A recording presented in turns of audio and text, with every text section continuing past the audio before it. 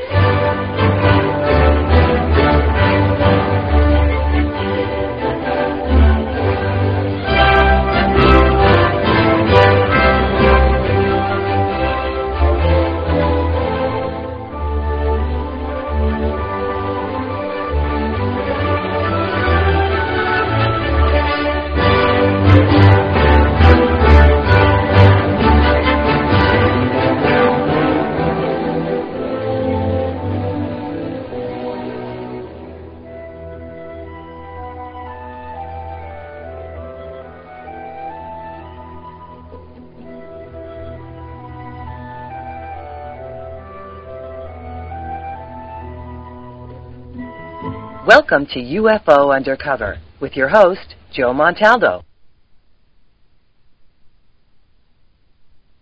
Hello, everyone, and welcome to another episode of UFO Undercover. Like Natasha said, I am your host for this evening. We should be having a great evening, great morning, great afternoon, wherever you are on our beautiful blue planet this evening. You know, guys, there's always a lot to be said on the show. We stay very busy. We've got a lot going on. There's a bunch of us working these days.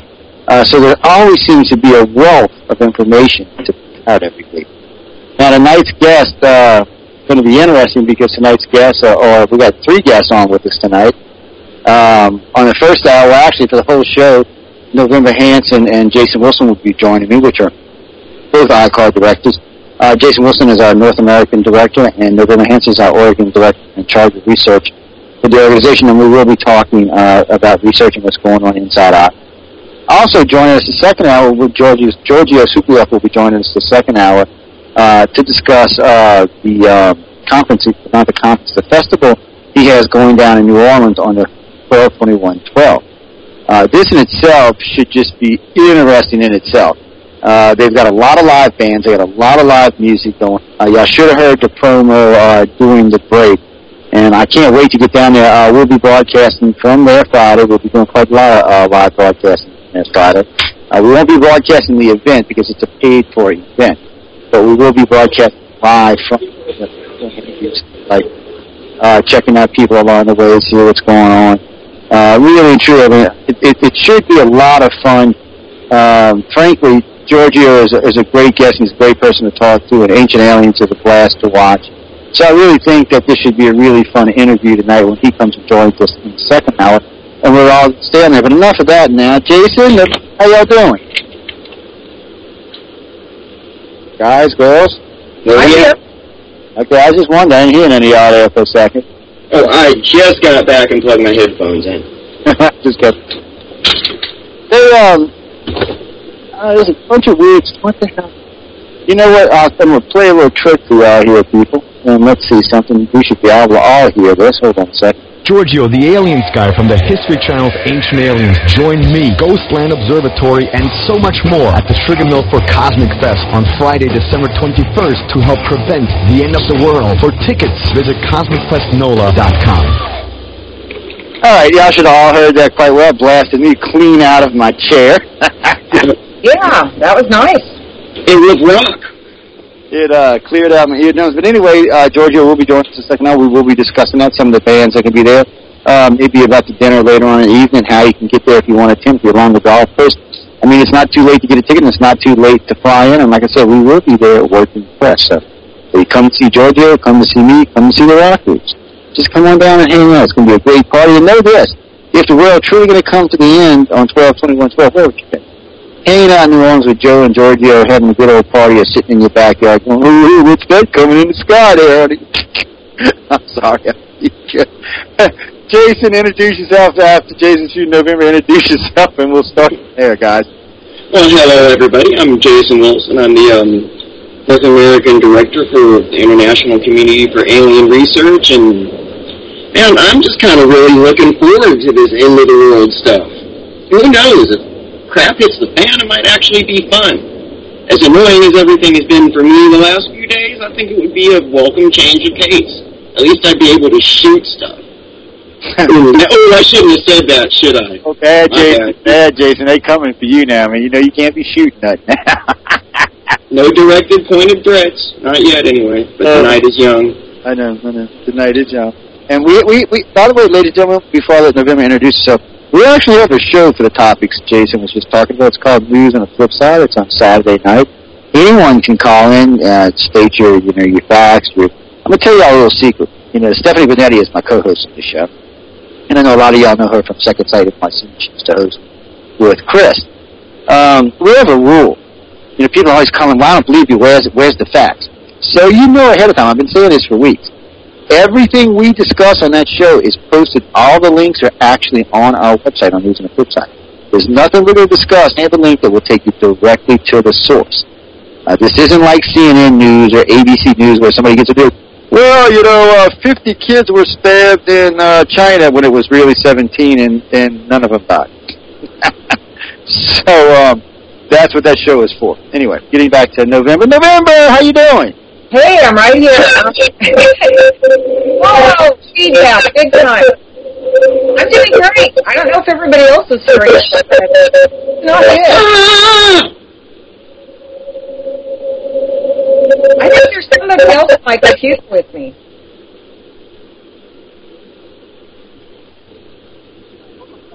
I'm not precisely sure what's going on. I have no idea. Okay, well, it sounds better now, but did you... Yeah, it does. I mean, I heard another voice besides my own, and I'm going, okay. Anyways, I'm November Hansen. I'm Director of Research for ICAR. I have several research projects opened. Another young lady named Heather. Heather's name just escaped me. Oh, my God. Anyways, on our website, we have open research projects. We have more that will be added to it. And, that's what I do in my off time when I have spare time, which is hardly ever. I kind of know how that goes. Is Joe even with us?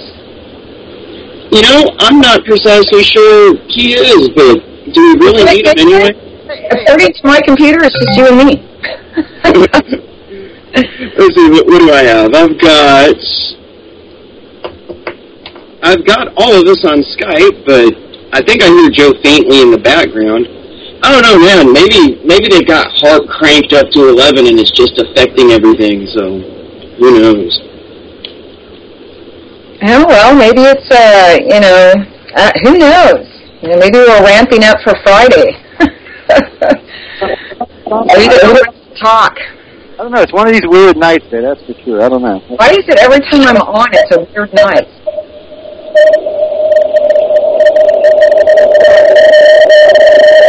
We all lived in a yellow submarine. Oh, my God, this is awful. So what are we going to talk about tonight, gentlemen? I don't know. What are we going to be able to talk tonight? That's a good question. Joe's gone again.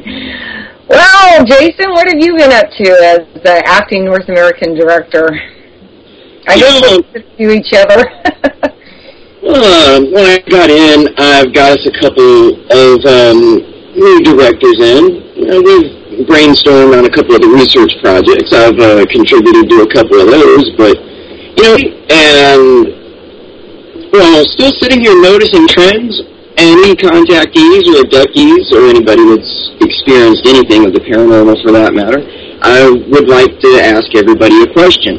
has it been a quiet couple of weeks as far as, alien and paranormal type stuff is? I seem to be getting that from a lot of people. I've actually had a couple of people, straight up ask me, hey, what's going on? Nothing's happening. It's almost like we're in kind of one of those quiet lull periods. And I'm trying to see if that fleshes out. I mean, I've noticed a number of people that seem to be reporting these things to me, and, well, quite honestly, if we would report all of these to the iCar event tracker, that would help us out immensely. Yes, it would, and we have been getting some reports on the event tracker. I mean, Jason, let's be frank. I mean, I knew that doing an event tracker, you're probably looking at 1 to 2 years to have something like that effectively up and running. Although in the meantime, I have been thinking about a lot of things, about these events, about people being able to see fragments of events happen, what could possibly cause that. So I've been started doing some research on that. Things like, your cosmic consciousness or global consciousness or whatever. Maybe it's not even consciousness, maybe it's subconsciousness, so let's do a little bit of research there. And so I've been working on that. The dream survey, I plan on writing or reporting in February, hope to have it out, end of March, beginning of April. And then Heather, I see, has been getting some hits on her project with people in the UFO community and their occupations. She has another one she wants to do on health, on abductee health, and then I have another one I want to do on values, UFO community values. I haven't even started the questions on that yet, but it's kind of roaming around in my brain. I know, I can just sit here and brainstorm and probably come up with, half a dozen surveys in the next 5 minutes of just interesting things that I've observed over time, about, 15 years or so of being an abduction researcher. Well, you start to notice things, and you like to quantify them a little bit more. I mean, there just seems to be almost a cyclical nature to things, and, well, it's like ripples in a pond almost. It's like when one contactee is experiencing some interesting symptoms, and it could be anything. I mean, it could be like a noticed lack of activity. It could be everybody having the same general theme of a strange dream that night. It could be UFO sightings. People could actually be seeing extraterrestrials or just, have them on the brain for whatever reason. And I'd like to hear reports about these. I mean, you can almost notice that when one person has one of these symptoms happening, pretty soon it spreads like wildfire through everybody. And, just with offhand reports that we've been getting from people, prior to the, something like the event tracker, it was all kind of anecdotal. I mean, you could sort of look at it, but you didn't really have any statistics to back it up. Well, one of the things that a lot of these research projects do is, quite honestly, they provide us the information that we need to help us flesh out our theories or figure out particular quirks about the thing. And quite honestly, I'd like to see as much of this happening as possible. Yeah, I would too. Well, something like the event tracker, you also have a paper trail. So if you have, somebody saying, I've been having these dreams about a plague, or somebody else saying, I've been having these visions about epidemics, and, and these people can be all over the world, and all of a sudden, 6-7 months later, something actually occurs, you can go back and see if there was a trending towards that, and now you have a paper trail. Yeah, you're not going to be able to predict an event and stop it. I really don't believe that's possible. I think this has something to do more with thinking about a computer, the internet itself, Jason. Somewhere, someplace, there was a very beginning, like the internet's Big Bang. Everybody, all of us are all plugged into this beginning, this Big Bang, and I think the consciousness could potentially be very similar.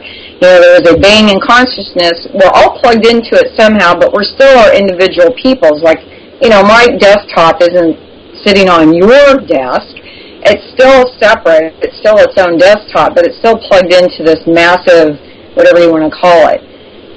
I probably made that clear as mud, but that's kind of one of the things I've been looking at and leaning to. Joe, thanks for joining us. Yeah. Oh, I've been back. I've just been listening. Well, no, I was letting y'all talk. I was listening because I was switching laptops is what I was doing. Since the other one seemed y'all were having a hard time hearing me, I said, we're not going through a whole show like that. Besides, I knew both y'all can host, so I wasn't really worried about it. Yeah. Yeah. Actually, it sounds better, much better.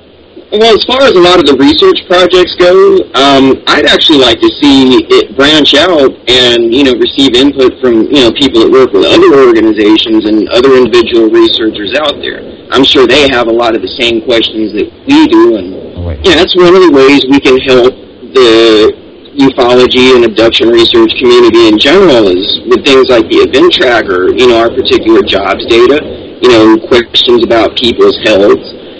I mean, a lot of this it comes down to this, people, basically. There's no smoking gun that extraterrestrials are visiting and interacting with individuals. Yes, I've had my experiences, others have had theirs. There are a lot of, individual stories and a lot of testimony, but there's no actual evidence, and aliens certainly have not openly revealed themselves, and spilled the beans. So this is what we have to do. The best information comes from the people that are having the experiences. Right. I really don't see any better direction to go than this. No, I agree, because if you don't have something, a report or a writing, it'd be like somebody saying, okay, I'm going to research, I don't know, corns on the feet. I don't want to pick cancer because that's too cliche. And they put together this study group, and they're going to research it. They're going to see what causes it. And then they never write anything about their findings. I mean, how long is that going to last? How interested is anybody going to be? Why is anybody going to fund something like that? I mean, you've got to be able to show that you can collect data, that you can do something with data, and that you can present something for people to see what it is you're actually doing. Well, and another thing, too, is a lot of the experiences that, a lot of the surveys and everything, the information that we're looking for sometimes can be considered very personal and, something that a lot of these people don't want in general. A lot of people worry with things like this. It's like, where is my information going? Is it going to be sitting here in a database? Are they going to sell it to Pepsi? Are they going to market a line of Mountain Dew for alien abductees based on this information or something like that? You have to wonder things about that. But one of the things we will never ask for is we will not take any kind of personally identifiable information. We're not asking for your social security number. We're not asking for your mailing address. We're not asking for your phone number. Really, the only things that we're interested in are some statistical data, more or less your rough location. Hey, if you just want to narrow it down to a state, that's cool with me. Your rough location, your age, and, minor statistical data like that. I mean, we're not mining this data. The only thing we're really getting from you is an email address. That's the only way we have to identify you. And we all know how random those can be. Right. And I don't even necessarily, I'll even tell people in the questionnaires, they don't have to fill out anything that they're not comfortable with. It doesn't bother me at all. It doesn't mean that, when you've got 75 questions and there's a couple somebody doesn't want to answer, it's not going to affect a report that you're going to write. Well, it shouldn't affect any reports anybody writes. Actually, Jimmy, we're not asking for any. Okay, let me rephrase this. You can give us as much information as you want. If you want to give your phone number, your address, your height, your weight, all of it, that's fine. It's going to be kept confidential regardless. But we're not actually asking you for that. We're just doing comparison studies on a lot of stuff, and we'd like as much participation as we can get. Now, granted, I know some of y'all out there are going to be trying to hoax us or BS us or mess with us, and that's to answer John's question who just wrote in for Australia. The thing about it is, it's going to be really hard. All three of us are considered senior investigators. We're not, stage 1, stage 2, stage 3. And if it's like with November, if she thinks something's fishy, she may call Jason, she may call me, she may send it to somebody else. But you can bet you're behind. It's going to go through a few people before anybody makes a decision, unless it's just obvious, and then she's going to flag it and toss it. And I've done that. That's true. I mean, I've gotten ones where somebody just sits there and types the X key over and over again or the Y key over again, or they get halfway through it and they say, you know what, this isn't fun anymore. This is boring. That's how they leave it, That's Joe. So, yeah, and if I have a question, if I look at one, I'm thinking, man, this is just so far out there, I don't know how it could possibly even begin to fit in with something, I will send it to generally 2 other people before I determine if we're going to toss it out of the report or not. So, I don't randomly pick and choose who I'm going to include or not. Kirby wrote in from San Francisco earlier today, and he's like, man, this is like taking an essay. I said, but that's the whole point. I said, it's a lot of information. We're asking a lot of questions without answering. But I said, in the early days, November 9, a few others discussed this. We were going to do 25 or 30 questions. The problem is too many people were hoaxing it. So we learned, when you ask 50, 70 or more questions, only the hardcore people, the real contactees, usually will only take the time to take it because it's involved. It took me, I got halfway through the last one. I think it took me an hour. And I still wasn't even halfway, because there's lots of places in there you can add a lot of information. There's questions of yes, no, or multiple choice, whatever, but there's places in there where November has allowed you to really express what it is that you're trying to get across. And, of course, that takes time. And, I tell this to people out there, you don't have to fill it out all in one day. Save it in your favorites list. Save it as is in your favorites list, and you can come back and start from where you left off.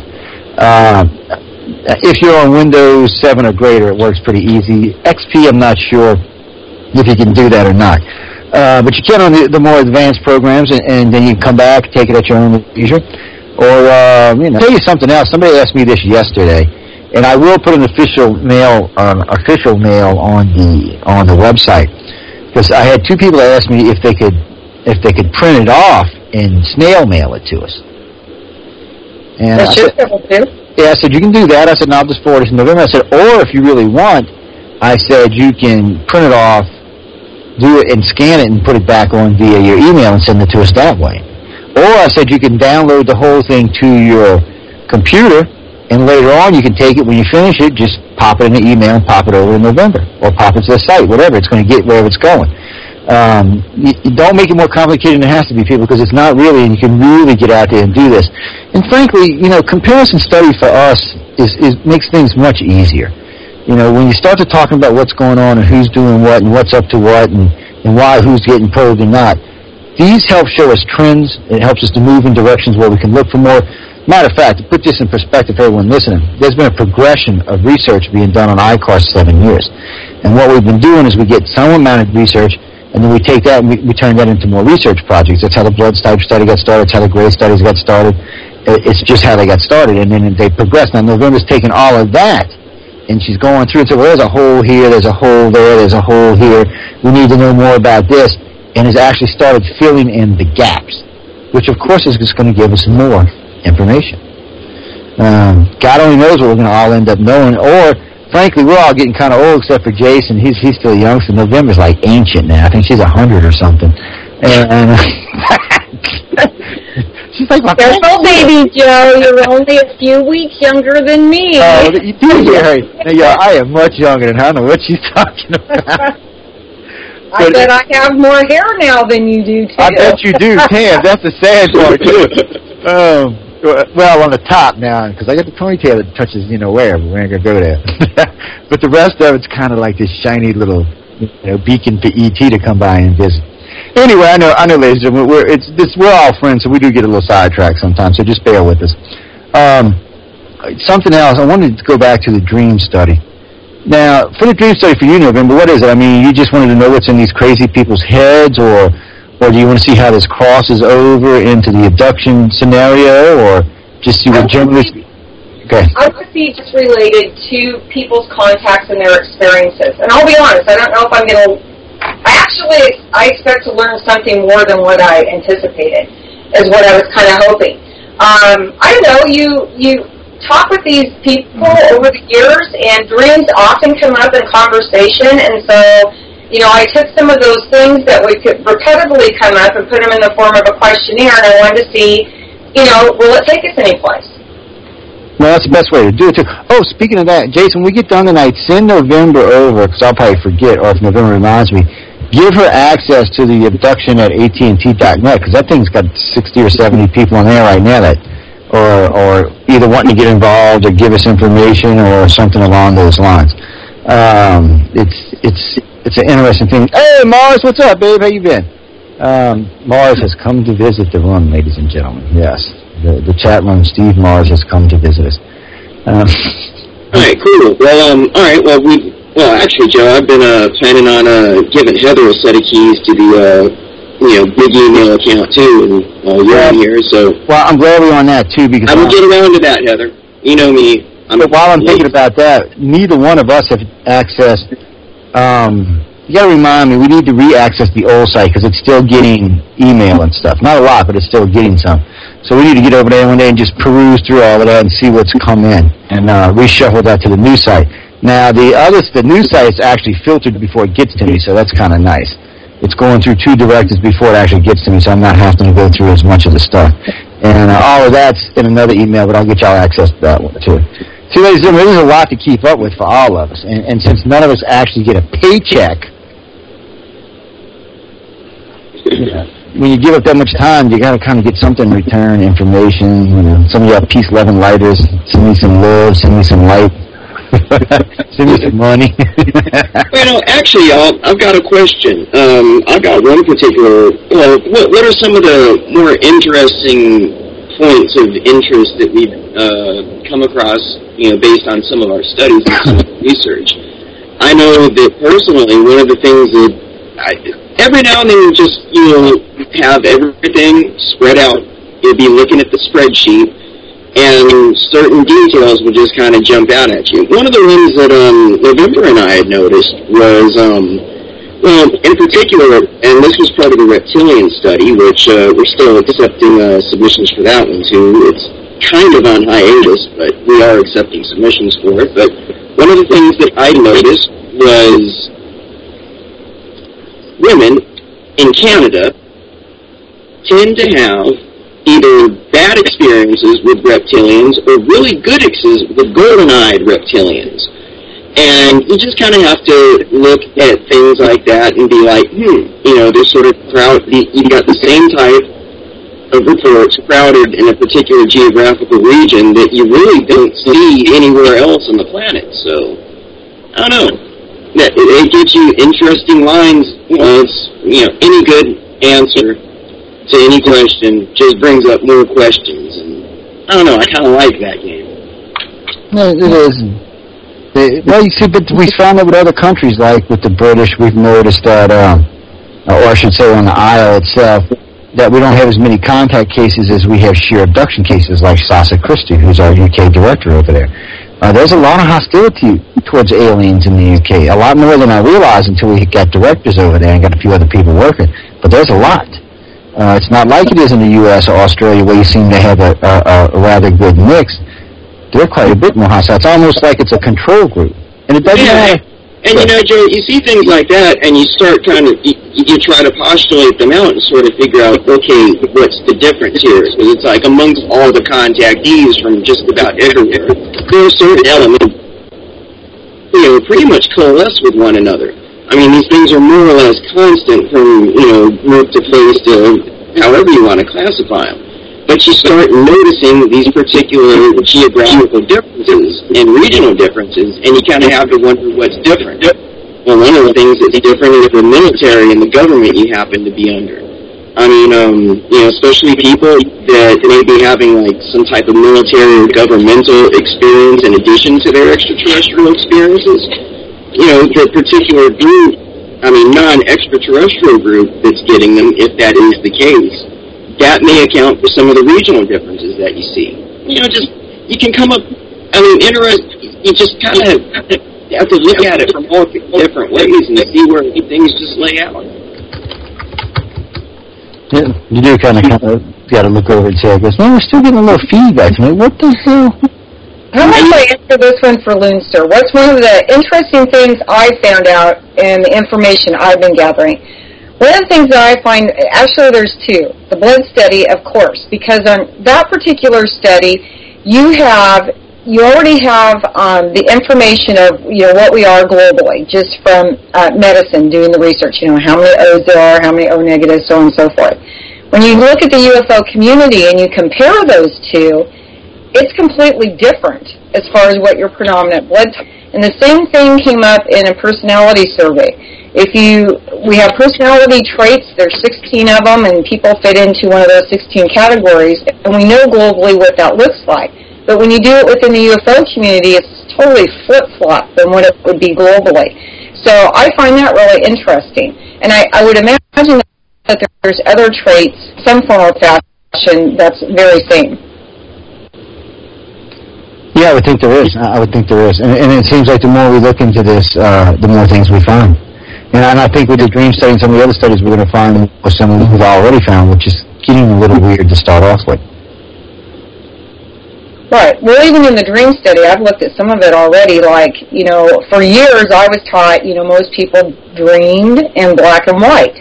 And that's not true. I mean, if you're looking at the UFO community, it's nearly everybody's in color. I think there's only one person that answered black and white. So I would imagine that we'll probably, see some of those other things too. I think we will, actually. I think we're going to see a lot of those kind of things. I think we're going to see things along those. And it's weird when people tell me, when I was young, I used to always hear people talking about, I dream in black and white. And I was like, really? Because I dream in color. Nowadays, though, most of the people I talk to say they dream in color. I agree. I wonder what changed. I almost thought it was kind of ridiculous the first time I heard somebody saying that they dreamed in black and white, because every dream that I have ever had has been pretty much like Technicolor surround sound,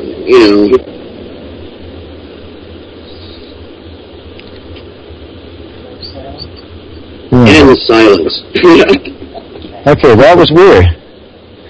That was weird. No, I got a little pause there. I'm still just getting a little breaking up sound. I don't know why. It's making me crazy though. So while we're live, we're going to do this. Watch this.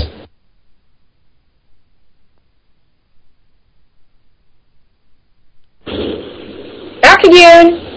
Like magic. Like magic. November, you like magic too? I like magic too.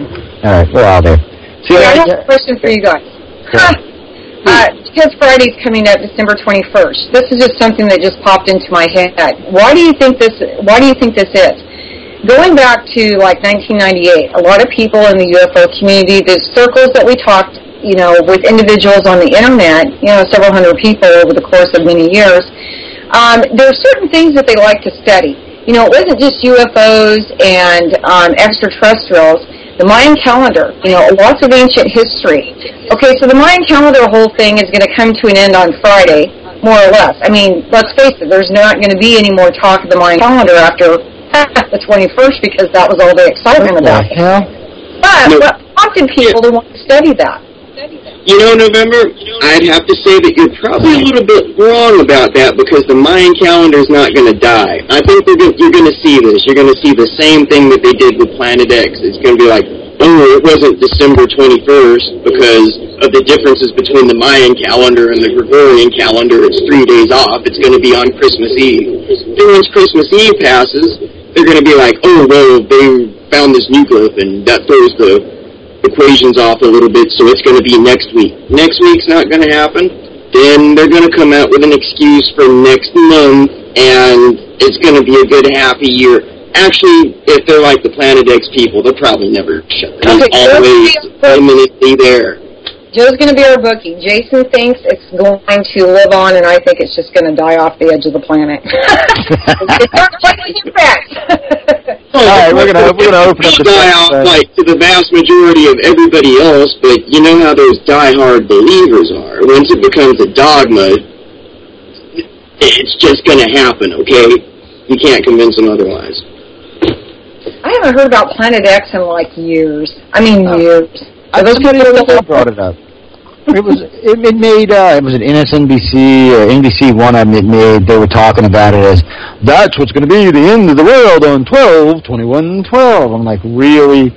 Can't we come up with something more unique, like maybe like the caldera goes, or there's a massive movement on the ocean, 2 huge tsunamis, 5,000 feet sweep across the planet, or a giant red dwarf superheats us and barbecues us. Come up with something better than Planet X. Give me a break. We've been watching this guy, there ain't no Planet X. It's out there somewhere, but it's not around here anywhere, apparently. Actually, I've been hearing a lot of the rehashing of Planet X, tying it in with the whole 2012 thing. Guess what? The calculations were wrong, and it's really supposed to be on 2012 when the galactic alignment happens. It's going to zip out of hyperspace and... They do come up with some BS for that planet. I mean, let's see. First it was a brown dwarf. towing a bunch of planets going to kill me. Then it was just a rogue planet coming through our thing. Then it was going to kill me. And then, of course, when we started using physics, God's making it come. Why? God wanted to kill us. He just swipe his hand and kill the planet. You don't need to send a damn meteor at us. Well, everybody wanted it to be a bad thing. Why can't we have 2012 as like an age of new enlightenment? Maybe all of a sudden people are going to just jump into this new skin of awareness. Why does it have to be all this doom and gloom stuff? I've always been like that, because if you take the Mayans literally, they say the end of life as you know it and the start of the golden age. Well, there's nothing that says death or destruction or anything else in there. It suggests that, hey, I'm here. There's going to be some kind of shift in my own personal consciousness, and it's going to trigger the golden age for yourself. Now, I don't even think they mean the whole planet, because frankly, some Americans could probably switch their consciousness pretty easy. Even some of the hardcore ass fights could probably switch their things. But, China, I'm not feeling the love coming from China. India, not so much. Africa, not so much. The Middle East, no, baby. There ain't too much. Let's not go there yet. But no, we're not going. Well, wait, we got to go there for 1 minute, though. I got a report now. I don't know if this is true or not, guys, so we're just going to spill this out like I heard it. I had a little video clip sent to me, and there's a UFO seen over Baghdad. It's just hovering over there with red, blue, green light. Okay, it's gone. All right, wow, it's gone. All of a sudden, it's sitting over, it's in Palestine, sitting over the city there. And an hour later, again, it's sitting over in Israel. So this thing moves along. It seems to stop for an hour or two and then jet to the next city, stop for an hour or two, jet to the next city, stop to... Now, since most of these cities, there's some kind of war or some kind of activity going on, you got to wonder why no one took a pot shot at it. So is it real? Being that nothing's being shot at it, I'm not really thinking it's real. Because if you could see it, even if it wasn't on radar, you could still see it. So you would still shoot at it, I would think. So I'm thinking maybe not, but hey, when they're going to post a video this weekend, I'll put it up on the UFO Undercover site, and y'all can all go, you know what, I'll put it up. I keep forgetting we got a YouTube page now. I'll put it up on the YouTube page, and y'all can go over there and check it out and tell me what you think. I always forget we got a YouTube page, man. I got to remember that. That would be kind of cool to see a UFO video, and you're sitting there watching it out, and then the Taliban busts out with AKs and RPGs and starts nailing it. Yeah, it'd be like one of them scenes out of Mars Attacks, right? Just the machine gun, a little green beam comes down, and poof, they're dust. I've actually, the sightings have been down this year. On the whole, for 2012, the sightings have been down this year. Just type in UFO Paranormal or type in my name, and it'll come up the YouTube page.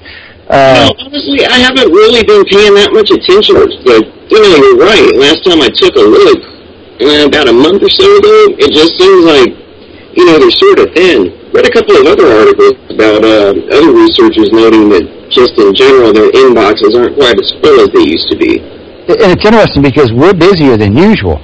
And a friend of mine the other day, and this is a friend of mine, he's like, Joe, well, I don't understand how there can be no sightings and lots of abductions. I said, it's still the same amount of abductions, just more people are coming forward to us. I said, that's all it really is.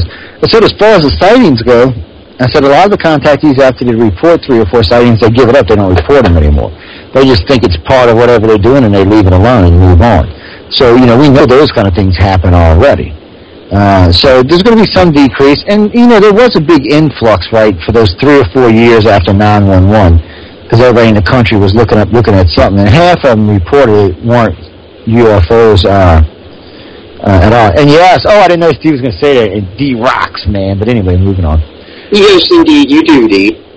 And I wanted to bring up one more point from earlier about, okay, you guys want to believe in the 2012, great global ascension where human beings are just going to, Age of Aquarius and be cool and everything like that, but I'm a pragmatic realist, and I'm not really going to hold my breath for any of that hippie crap to happen. November, have you been telling me about hippie crap? You're just a baby, Jason, that's why. You didn't get to live through part of that era. You wait until I get old. I'm going to be one bitter old man.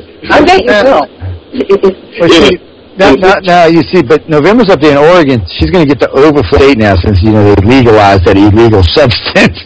Everybody's going to be seeing UFOs. State has went insane. It is not in the national news. I've been looking, but, man, they are just out there with their little pot baggies having a jolly old time. Look, I'll predict this now. The amount of UFO sightings in Washington State will double in the next year. I actually feel kind of bad for Peter Davenport. He's going to probably go, what the hell's going on? Yeah, half your state's high, buddy. That's what's going on.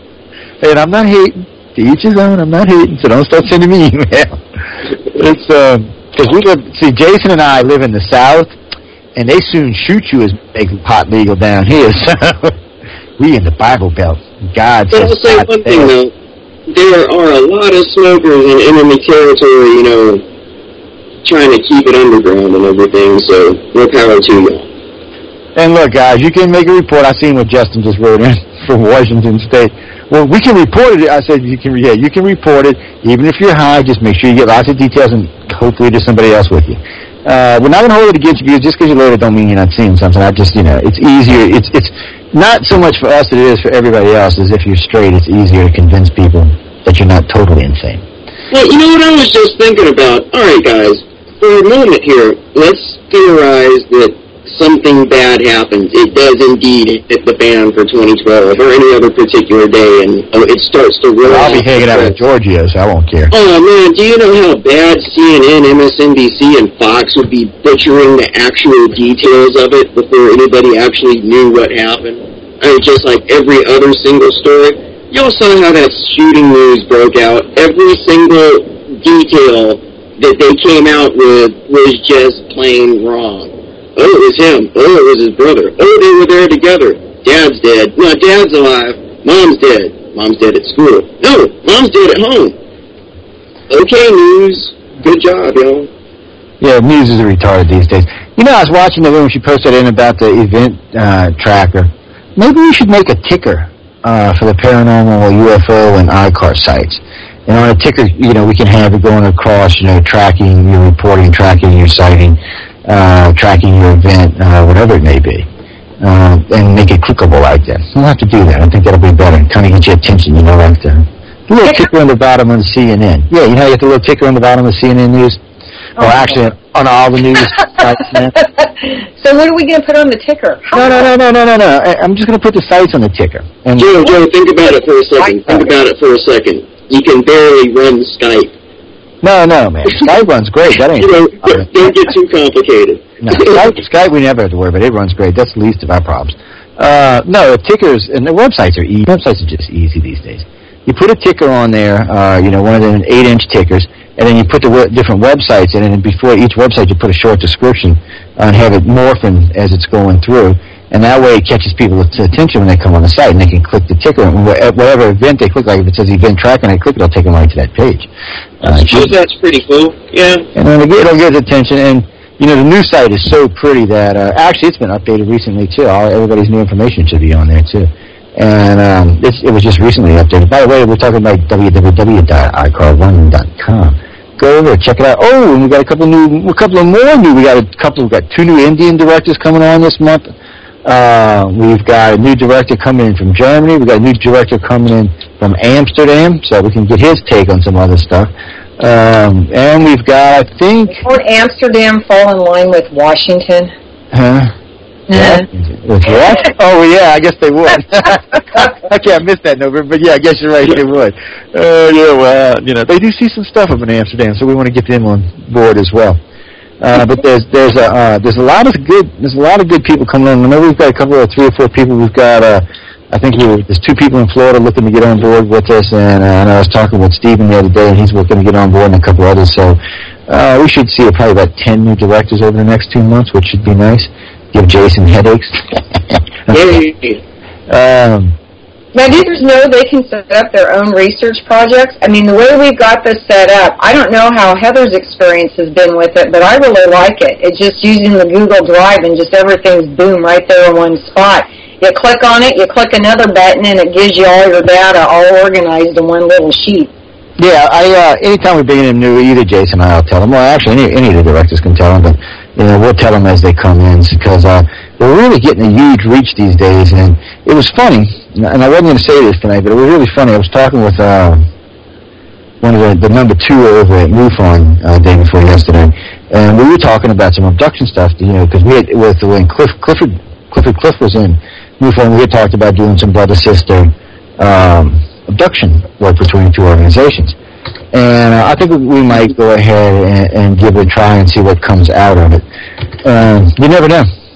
The more contactees, the merrier. And I know pretty much all of our New Zealand friends, pretty much most of our Australian friends have now signed up on board, and they're all putting in stuff, and they all come from different abduction groups. And we've got a couple from the UK that joined, and a couple from Spain that joined, and one from Germany. So there should be a better influx of information across the organization, really, especially over the next 2 years. And as we go for my goal this summer, to make by far, when I say the largest UFO organization in the world, I mean bigger than the Raelians. We're so much, we've got more people, you have 20 than MUFON has members. just to put that into perspective for y'all. It's not even a funny thing anymore. But the Raelians have around 59,000 members, and we would like to surpass that sometime this coming year in 2013. Well, it's simple, Joe. We need an ICAR orgasm day, and we need to program the continental orgies, and then we'll be aliens, but more awesome. Well, I guess it does make it easier when you have your own orgasm day to get more members. That's true. Have y'all been following all the people in the little town in France, with the UFOs? Hang on, I have to stop for a minute, and I can't believe I'm actually doing this, but I've got to defend the Raelians for no. Look, there's a lot of people that talk about them and speculate about them. I actually went and met a whole bunch of them. Even attended one of their transmission ceremonies with their number 2 Raelian in the world. He's the number 1 guy in North America. Hey, he's my counterpart in the Raelians. Small world, huh? But basically, I met a lot of the Raelians, and I'd have to say that I don't have a problem with a lot of their core beliefs. Their ideas that, hey, maybe your aliens are gods, or your gods are aliens, vice versa, something like that. We're going to have Georgios Oculus on. I mean, that's pretty much right up his alley. The Raelians believe a lot of that. They think that a lot of the miracles that experienced, and even eternal life itself, is something that can be achieved through technology. So their core beliefs, along those lines, really aren't that bad. I mean, I personally have to admit, I kind of have a problem with the Rael part, and I've heard some pretty nasty things about that man. You can Google him for yourself if you want to look him up. But other than him, I'd have to say a lot of the Raelians that I met are pretty much fairly well-grounded people that, like Von Daniken's Chariots of the Gods, more or less. And Rael sort of, I suppose he could be considered a charismatic personality to hold it all together, but, regardless of him, I think the rest of the Raelians are okay. And of course, it never hurts to have an orgasm day and orgy fest. I mean... Yeah, I'm sure it'd get you more members. See, if we'd add that, we'd probably have 200,000 members by this summer, but no, we can't go there, yes, because unfortunately, we still have to be taken seriously. Actually, to answer that question from Mark, my goal for this year for ICAR is to give up more control of it. I will say this, though. When I met the Raelians, there were a couple of attractive people there, but I'd have to say, on the whole, ICAR is at least twice as sexy. Yeah, I'd have to say it's at least twice. But anyway, we're going to leave that alone. November's all quiet, and I ain't talking with these 2 idiots anymore at night. But I was thinking, because really this year, to answer, because I want to answer Mark's question, I really am planning on, I have been doing it for the last year. I have been handing over more control of ICAR to different directors, like we're adding the EU director in 2 weeks. And she's going to be in charge of the EU, and then she'll take care of the directors under her. We've got somebody going to take, like, the South Pacific, Australia, New Zealand, and some of the islands right there are going to all come under their head. And so, and I am, and Jason's getting into the U.S., and we've got a couple new people coming in on board to help him out. The Philippines, I think, are going to fall underneath there once I got to check. Unless we get a director in the Philippines, that may be different. We got a lot of followers in the Philippines, so we might get a director there. But still, the organization is going way too fast for me. Hey, Mr. I've actually talked to a couple of little UFO groups in the Philippines and the odd research or two. So, yeah, we'll probably have a presence there fairly soon too. Yeah, well, it's because it's weird. In the last 2 years, we've had something weird happen to this organization. It used to be we get 1 or 2 members here, 1 a day or something, 2 a day or something like that, join an organization. Then all of a sudden, we started bringing in directors that already had groups. Like when we brought in 2 of the directors from Spain, one had 5. The Brazilian, I think there's at least 4,000 or 5,000 followers down there. The Malta had at least 4,000 or 5,000, and they all became part of the organization, which it's kind of a different way to grow an organization, I got to say. But hey, we're all one big happy family, and there's a lot of us out there doing a lot of research right now. And I can honestly say this with confidence and never have to worry about it. If you took everyone out there doing abduction research today and combined them, they might have 2 to 5% of the puzzle. And I would guarantee you ICAR's got at least 15 to 20% of the puzzle. Guaranteed. Well, by saying that, though, let me finish. By saying that, I want y'all to understand something. Even if we manage to somehow squeeze out 20%, Jason, what does that really mean we know? That means we still know relatively jack shit. Yeah. We just know more than the other ones do. But in reality, that's the truth of the matter. We know a lot, but there's just so much more to learn. And hence, that's why we have November. Hello, November. Hi, guys. How you doing? Hey, like I worked that right back to you. You seen that, huh? Well, I wasn't into the whole alien thing. I thought you two could handle that yourselves. Yeah, she said we could handle the realians on ourselves. Minister asked me if we had anybody in the Philippines, and, I'll elaborate on that in just a moment. Well, an anecdote about the Philippines anyway, but, as Joe was mentioning, a lot of the other people we have that we're bringing on board in other countries and localities. Well, I know it's really good to have people like that. Now, of course, any one of us directors could say, yeah, we'll take on a lot of international stuff, but it's really better to have somebody on the ground that, knows the place, the people, and the culture. Like, here's one of the differences, Looster. I was in the Philippines in about 2000 or so, pretty much around then. And I happened to be out and about in the country, and I just asked somebody that I happened to know if anybody knew of any, abduction reports or UFO sightings. And he goes, yeah, there's a sighting there a couple of years ago. He's like, come on, I know somebody that saw it. So we walked down the block, and he points me out to this guy, and, this guy's telling me exactly what he had seen. That this would have been around 1996 or something like that. A fairly large group of people. I mean, I talked to half a dozen witnesses, and there were a whole lot more that had seen a silver cigar shape about 100 feet off the water, buzz past the beach, about 200-300 feet out from the shore. And, I just thought that was amazing. I mean, here I am in this other country just asked, and I've got people practically lining up to tell me, I mean, that's something you would never experience here in America. I mean, somebody might pull you to the side and be like, oh, yeah, I saw something, but I'm not going to tell you about it in public. But, I mean, that was just really refreshing. I mean, that shows the differences in attitudes around the world about the topic in general. I mean, in a lot of ways, a lot of places that are considered backwards third world countries are, significantly more open-minded, more advanced about the topic, and more willing to discuss it than we are. We're growing at a crazy rate. But ladies and gentlemen, we're getting ready to go to break here in a minute, and when we come back, we'll have Giorgio Suklioff with us, and we'll be talking about the festival going on down in New Orleans, and we'll probably get back to some abduction stuff, and we'll probably talk a little bit about Ancient Aliens. I don't know how long he's going to stay with us because they're working their butts off down there, and I thought it was really nice for him to come on with us tonight and plug the festival down there. I keep wanting to call it a conference. Anytime I hear a fellow youth researcher in the field, and I hear him being especially somewhere like New Orleans, I instantly want to be like conference. But it's the Cosmic Convergence Festival in New Orleans. And y'all come on and check it out. It's 2012, 12/21/12. Y'all can come hang out with Giorgio and hang out and have some alcohol, some food, and some music, and see if the world's going to end. But anyway, we're going to be right back. I want everyone to please stay tuned to UFO Undercover. I'm also sitting and speaking with Jason Wilson and November Hanson. They'll be joining us when we come back.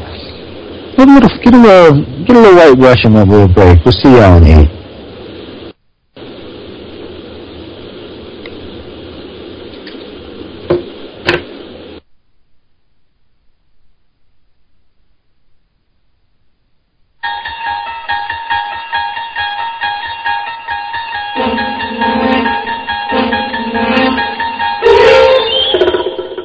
You're listening to UFO Undercover with your host, Joe Montaldo, right here on the Paranormal Radio Network.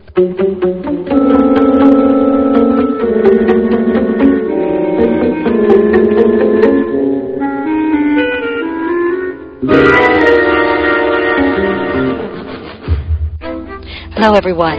Trish Sheridan, host of A Global Focus. Come join us each Friday evening at A Global Focus's new time, 9 to 11 p.m. Eastern. Come join the discussion.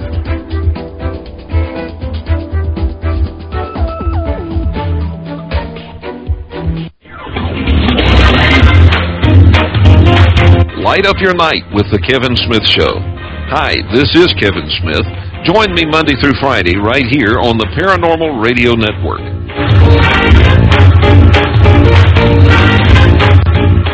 Hey, hi there. Got your attention? I'm Gia Scott, and I was curious what you were doing from 7 to 9 p.m. Central Time on Tuesdays. See, I host this really interesting little radio program that airs live then, and we bring in all sorts of guests. Authors, experiencers, and everything in between. It's paranormal and guaranteed to make you go, My guest list is always up at www.giascott.com, and do tune in to the Dawn of Shades from 7 to 9 p.m. on Tuesdays. 1, 2, 3, 4!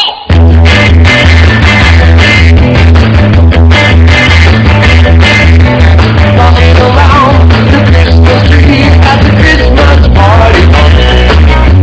People go home where you can see every couple child is gone. Walking around the Christmas tree at the Christmas tree. Later we'll have some pumpkin pie and we'll do some caroling.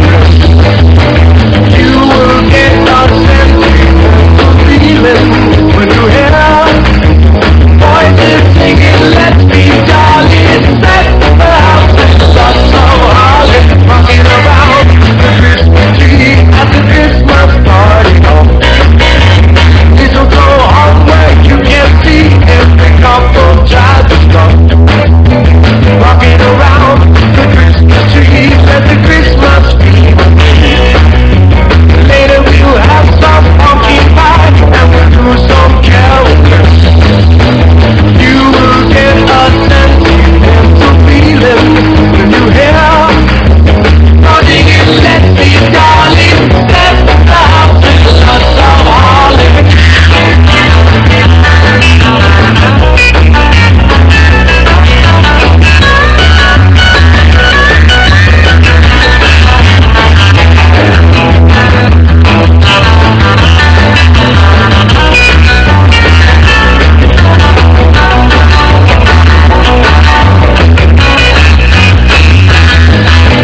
You will get a sentimental feeling when you hear voices singing, let's be darling, set the house with lots of holly. Rocking around the Christmas tree at the Christmas party. People go home when you can see every couple child is gone. Rocking around the Christmas tree, have a happy holiday. Everyone's dancing merrily in the new old-fashioned way. Everyone's dancing merrily in the new old-fashioned way. I got Christmas in my fingers!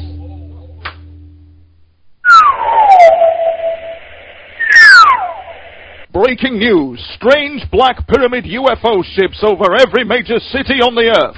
People are exhilarated and scared. Reptilian strange creatures are beaming down. My God, they're beaming me up with them. Don't put that probe there. Don't put that probe there. Don't put a... Ooh. Listen to the Church of Mabus radio show at 11 p.m. Eastern, Saturday nights with host Jeffrey Pritchett, bringing you the high strange. Visit www.churchofmabusradio.com. That's www.churchofmabusradio.com. Hey, it's Giorgio, the aliens guy from the History Channel's Ancient Aliens. Join me, Ghostland Observatory, and so much more at the Sugar Mill for Cosmic Fest on Friday, December 21st to help prevent the end of the world. Tickets, visit CosmicFestNola.com. Come join us every Saturday, 8 to 10 p.m. on News and the Flip Side for current news and events with your hosts, Stephanie Benetti and Joe Montaldo. Check us out live, www.uprn.org. Tune in to the Mind Cemetery with your hosts, Chip and Nicole, every Monday night at 9 p.m. Eastern. Exclusively on the UFO Paranormal Radio Network. We delve into UFOs, abductions, ghosts, aliens, conspiracies, and cryptozoology. And how could you ever forget about those creepy topics you won't hear on your local news? This is where I would insert my obligatory skeptical statement. The Mind Cemetery, where the paranoia about the paranormal comes to rest. Follow us on Twitter and subscribe to us on Facebook. Also, check us out on our website, mindcemetery.com, for show updates and the critically acclaimed Mind Cemetery blog. It's not critically acclaimed, but you should check it out anyway, mindcemetery.com. Hi, everybody. This is Erica Getch. I hope to see you on Friday at 8 p.m. Pacific on the Galactic Connection, keeping you connected 1 hour at a time. For more information, please visit thegalacticconnection.com.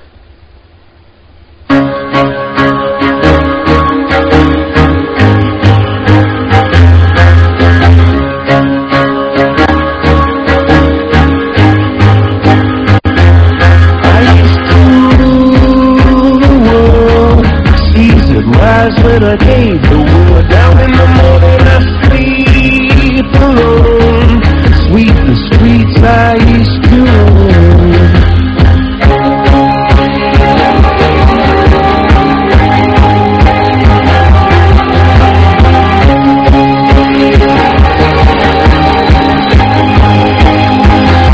I used to roll the dice, feel the fear in my enemy's eyes. Listen as the crowd would sing. Now the old king is dead, long live the king. 1 minute I held the key. Next the walls were closed on me, and I discovered that my castle stands upon pillars of salt and pillars of sand. I hear terrors and the bells are ringing. Roman cavalry choirs are singing.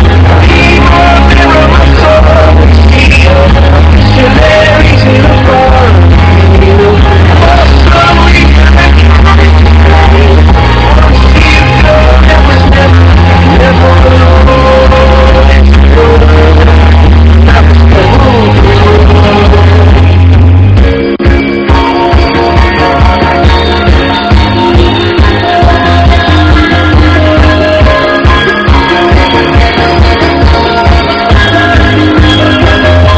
Wicked and wild wind blew down the doors to let me in. Shattered windows and the sound of drums. People couldn't believe what I've become. Revolutionaries wait for my head on a silver plate, just crossing on a lonely street. Off to wherever wanted to kill. I hear bells ringing, Roman cavalry choirs singing. Mirror my soul, missionaries in a foreign field. For some reason I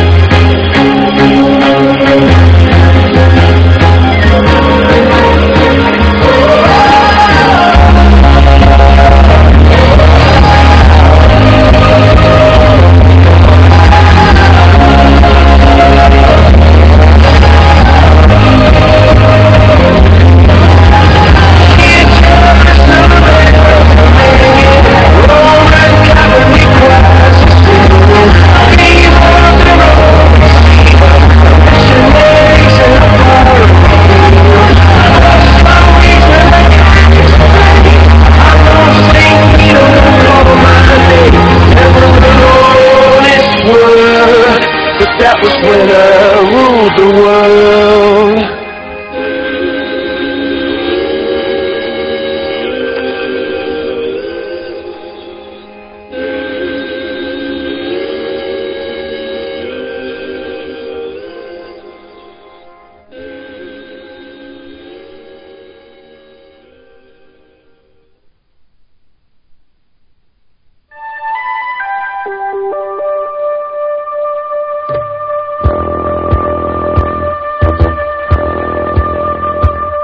Tune in to UFO Undercover, Wednesdays at 8 p.m. Eastern, with your host, Joe Montaldo, right here on the Paranormal Radio Network.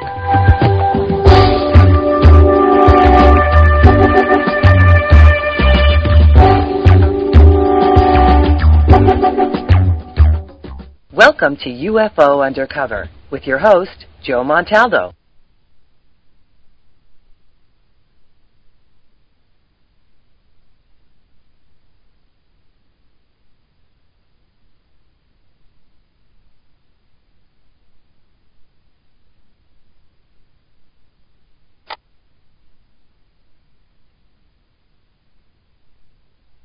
Hello, everyone. Welcome back to UFO Undercover. We have a great guest that will be with us for a short bit, Giorgio Tsoukalos. We'll be talking about a festival going on in New Orleans. And, of course, Jason Wilson, ICAR director, and Joe Montaldo, whose program it is, and November Hansen, another ICAR director, will be with you also.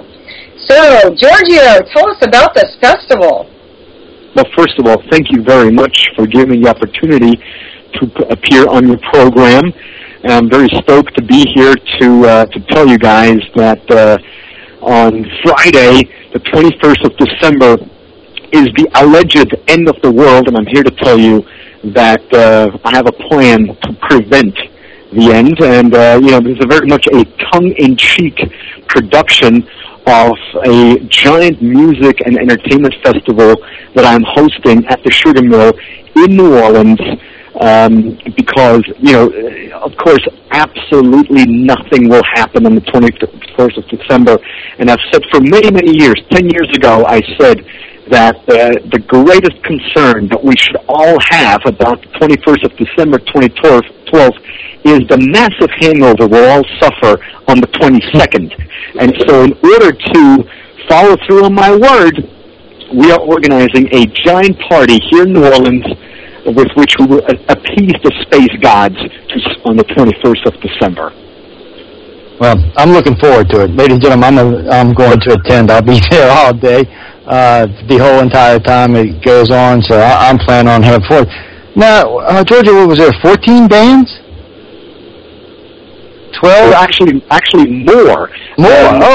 We've got 20 bands. That the doors open at 11 a.m.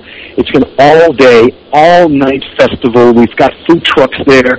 We've got vendors, a whole bunch of different entertainers, artists, aerialists, contortionists. Everybody will be there, plus 20 bands.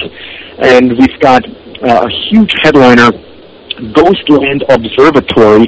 We're very stoked about having them on board because they are known to have the best and most entertaining light and laser show in the industry, where they have 3D projections that they throw up in the middle of the air, and it'll be absolutely magnificent. And we've got a whole bunch of local bands such as the Hot 8 Brass Band, Quintron and Miss Pussycat, Alex McMurray and the Interstellar All-Stars. We've got Sun Domingo, the amazing progressive rock band, and we've got the Black Star Bangers. We've got the local Skank, Sunrise Sunset. We've got 2 stages. It's all noon, and it goes on until at least 3 or 4 a.m. the next day. And at midnight, that's when Ghostland comes on, but at midnight we have a surprise prepared for all the revelers, where a giant spaceship will land on stage, and we will have a little celebration with actual aliens. Well, I can't wait to see this. This is going to be great, man. Oh, man, this is going to be fantastic. And by the way, anybody who is interested in finding out, where and how they can get tickets, the website is very simple.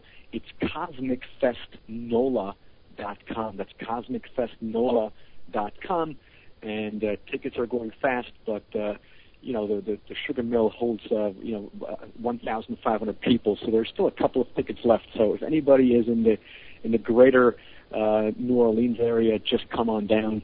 It's going to be a fantastic place. Hey, I would love to be able to attend. My car broke down on my birthday this past weekend, right? But if any way at all possible, I will move hell and earth to make it to this. Yeah, because it's true. A lot of times I have Jason when we're doing press. Go ahead. Oh, here's another thing, and that's why it is going to be so awesome that I understand that I've got, people, following me all around the world. And so in order to satisfy everybody, we're also organizing a webcast to the event. So anybody can tune in from all around the world to the festivities, especially the Midnight Spectacle. And so you get a broken down car, don't worry about it. Just tune in on the webcast. And so there you go, webcast it out. I love webcast. I'm going to be there live, guys, so y'all can just all be jealous right now. So how do you get to the webcast, Giorgio? Also on Cosmic Fest NOLA, there will be a link that is, I think, fairly visible. I'm not on a laptop right now, but my people who are creating the webcast told me it should be pretty straightforward.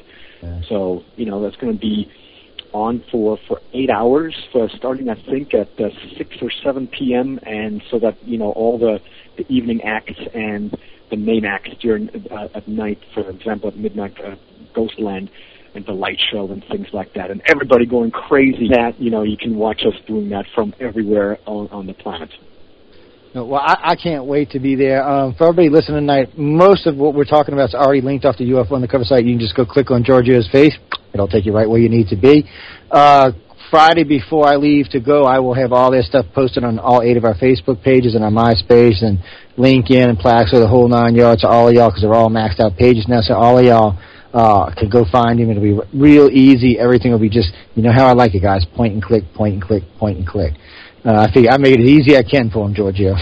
No, and I went over there today to the Sugar Mill to look at the pre setup and all this, and we've got some truly amazing contraptions that were given to us by a whole bunch of Carnival crews, Mardi Gras crews out here, and so it'll be definitely not only a spectacle for your eyes, for your ears, but also for your eyes, because we've got a whole bunch of contraptions there and floats, and then we've got the spaceship at midnight descending from the sky and things like that. So it'll be off the hook. It'll be tight. Now, we got a couple people in the chat room asking, is the party going to be indoors or outdoors, and is it going to be cold? And I can say it doesn't really get cold in New Orleans. Yeah, on Sugar Mill, the way we've configured it right now is that one stage is on the inside. That's going to be the main stage, and then the second stage is in the court outside. But we've already made contingency plans. If it should rain, both stages can be brought inside. So the weather report said that it'll rain and drizzle a little bit today. But for Friday, the gods appear to be looking down upon us very kindly, because we've got sunshine in the forecast. Yes. So it'll be fine. And even then, if you're a little bit cold, bring a sweater. And if you're warm later, you take off the sweater, and it's all good. Yeah, well, like most events in New Orleans, guys, once they get going, you tend not to need the coat, even if it's 30 or 40 degrees outside. Between all the alcohol and cheer people rubbing against each other, it tends to stay warm. Yeah, the temperature should be the least of our concerns. And if it gets hot, we've got a built-in air conditioning system, so everybody will the well-being of our revelers is our number one concern. And so far, by what I've seen, what my production team has organized, it'll be one for the ages. I can't wait to see it. Now, I had a local write-in just now. Wanted to know if video cameras and cameras will be allowed. Come on. Today with cell phones and stuff, how are you going to, I figured that, but it's always good to ask. No, I think So yes, yeah, sure. Yeah, because I know we'll be walking around with Mike just interviewing people as we go through, and well, yeah, you're press, but the thing is, no, I shot a couple of videos at a concert, so this is just a day. I can't wait for this spaceship to land. For me, see, if we stay till 4 in the morning, I have to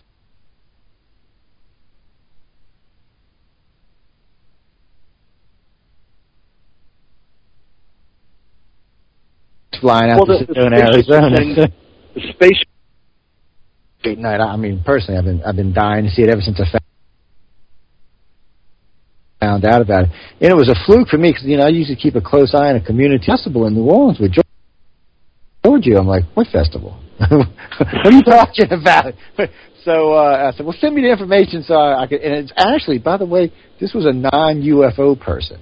They're not into UFO. Yeah, I know, and they sent it over to me. I was like, okay. Well, this whole thing is catered to, not necessarily to the UFO crowd only. I mean, I think this is catered to, but I know that this party is catered to everyone because, number one, who doesn't like to have a good party, and number two, we're doing this in New Orleans because New Orleans has gone through an apocalypse and they have risen from the dead. So to me, it was very deliberate for me to choose New Orleans for this party because it just shows the great mystery of life that we really don't know anything or what's going to happen because, the Maya, as the three of you know, and most likely all listeners, the Maya never predicted the end of the world at all.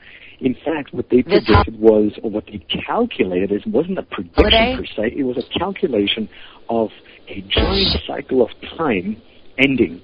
And just like a cycle of time ends every year with our calendar on the 31st of December, nobody flips out and goes crazy, but everybody goes out and parties, and everybody looks forward to the new year, January 1st. And so with this whole Mayan calendar, all that's going to happen is that this calendar of 25,600 years or thereabouts will reset itself and start again at day one.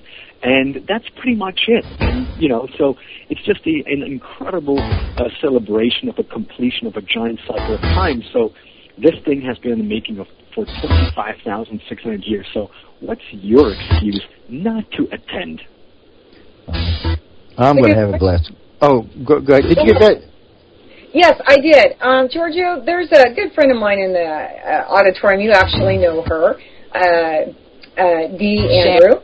I'm sure you were on her show before. Anyway, she has a question, and I know it doesn't really have anything to do with the party, but I wanted to ask you this real quick.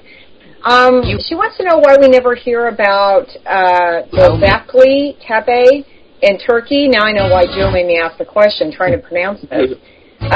National Geographic did a small article on it, but there were no photos taken at night. Are you going to have anything about this on your website? The question was that no photos are being allowed to be taken at night at Göbekli Tepe? I don't know if they're not allowed, just there's no photos taken at night in the National Geographic magazine.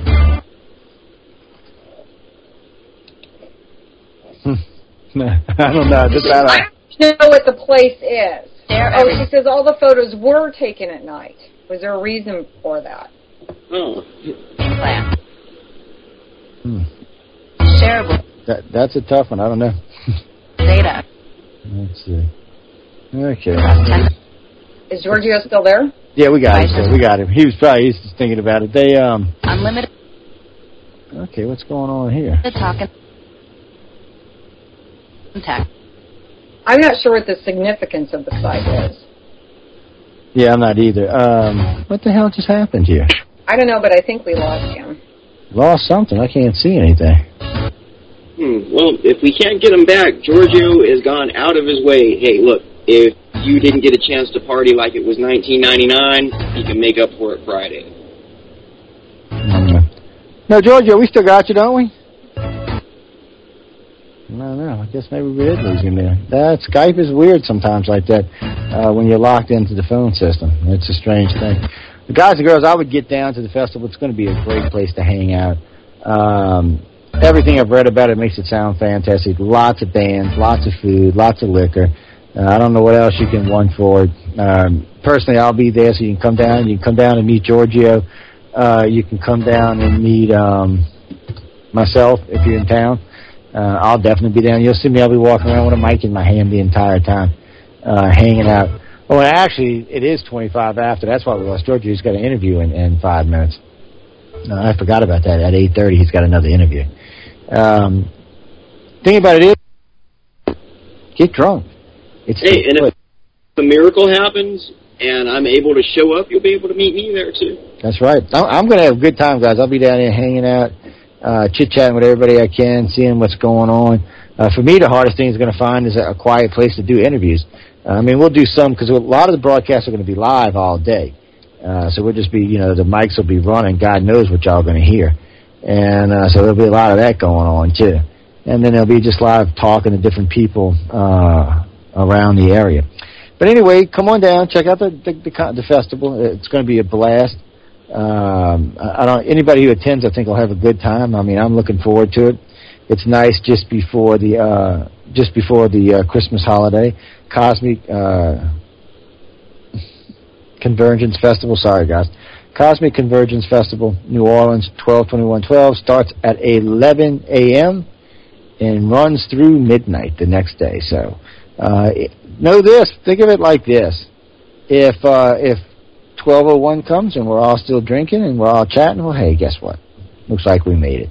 But, I'm actually cheating. I got some friends in Australia I'm going to be talking to. We're going to have them on Skype with us while we're doing this on 12/21. So when they reach midnight at 1 o'clock, we say, hey, look, we're all still here, see? It's 12/21/12 and we're all still here. So we'll see how all of that works out. Now, I see we were stacking up questions pre-this about some of the stuff we were talking about earlier. Actually, to answer that first question, how do you become an iCar member? You go to www.icar1.com and you fill out the application. Or you go to icar1.homestead.com and fill out the application. Either way, it comes right to us. It's an easy way to do it. For the people, for Jesse, I'm sorry.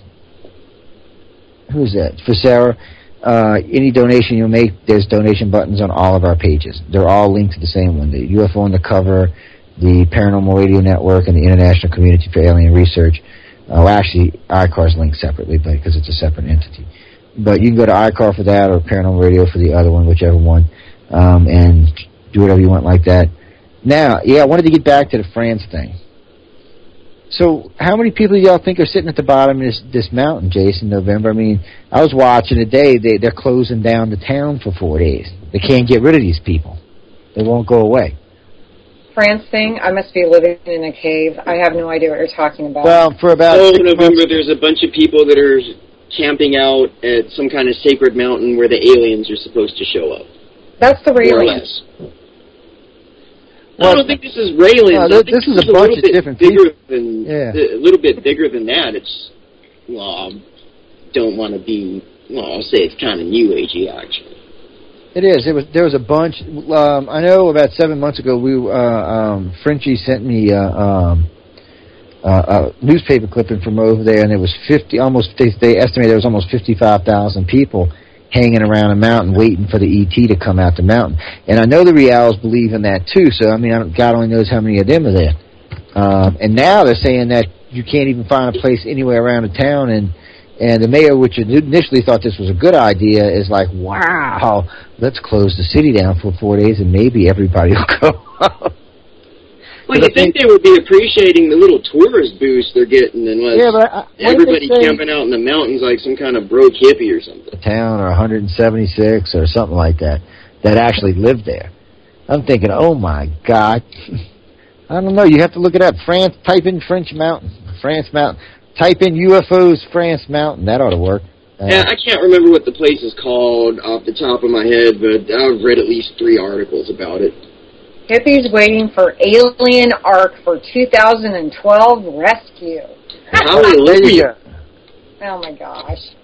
Now, you see, and wait, we only got how many days left in the month now? What are we on, the 19th or something? Ooh, man, we're down to 11 days. Boy, that ark better get here soon. Hey, man, I got time to make a Giorgio's party and that. Awesome. And then we've got what, 2 minutes? I mean, 2 minutes. Oh, Lord. We've got 2 days to the end of the world, so y'all better get out and have some fun, people. Stop being prudes. Go out and have some fun. Yeah. Kick yourself. Do something. Go have some fun. And, you know, I have to rag on one thing that I've heard, especially some of the people I know on Facebook are purporting it, you know, the whole 2012 thing. There are actually a couple of people out there that think that the mass shooting in Connecticut is happening because people are starting to freak out about 2012. No, that's asinine. That's not why this happened. Remember what caused the last shooting? Batman. Okay, 2012 doesn't have anything to do with it. I know. 2012. You know, but you know, I've been watching. NASA's been putting stuff out. The U.S. government's been putting stuff out. I've been watching Europeans doing it. They say there's a big suicide watch on, and actually they're expecting some, like, you know, some Kool-Aid events. But don't you think this is just a little bit weird? There really is nothing that says the world's coming to an end. No, it's not. It's the media's hyping it up. It is. It's not just the media. It has a lot to do with a lot of other people. Yeah, we'll have to see who that is later. You know, it's not just that. It's a lot of, like, people in the ufology community, other people in other communities trying to, you know, just trying to make a name for themselves, make some money off of it or something. Think about it, was about 2 years ago, maybe 3 years ago, we were being bombarded in the chat groups with all these different people writing books about 2012 and the end of the world and what's coming and what's not coming, and now here we are. You know, we're 2 days away. Ow!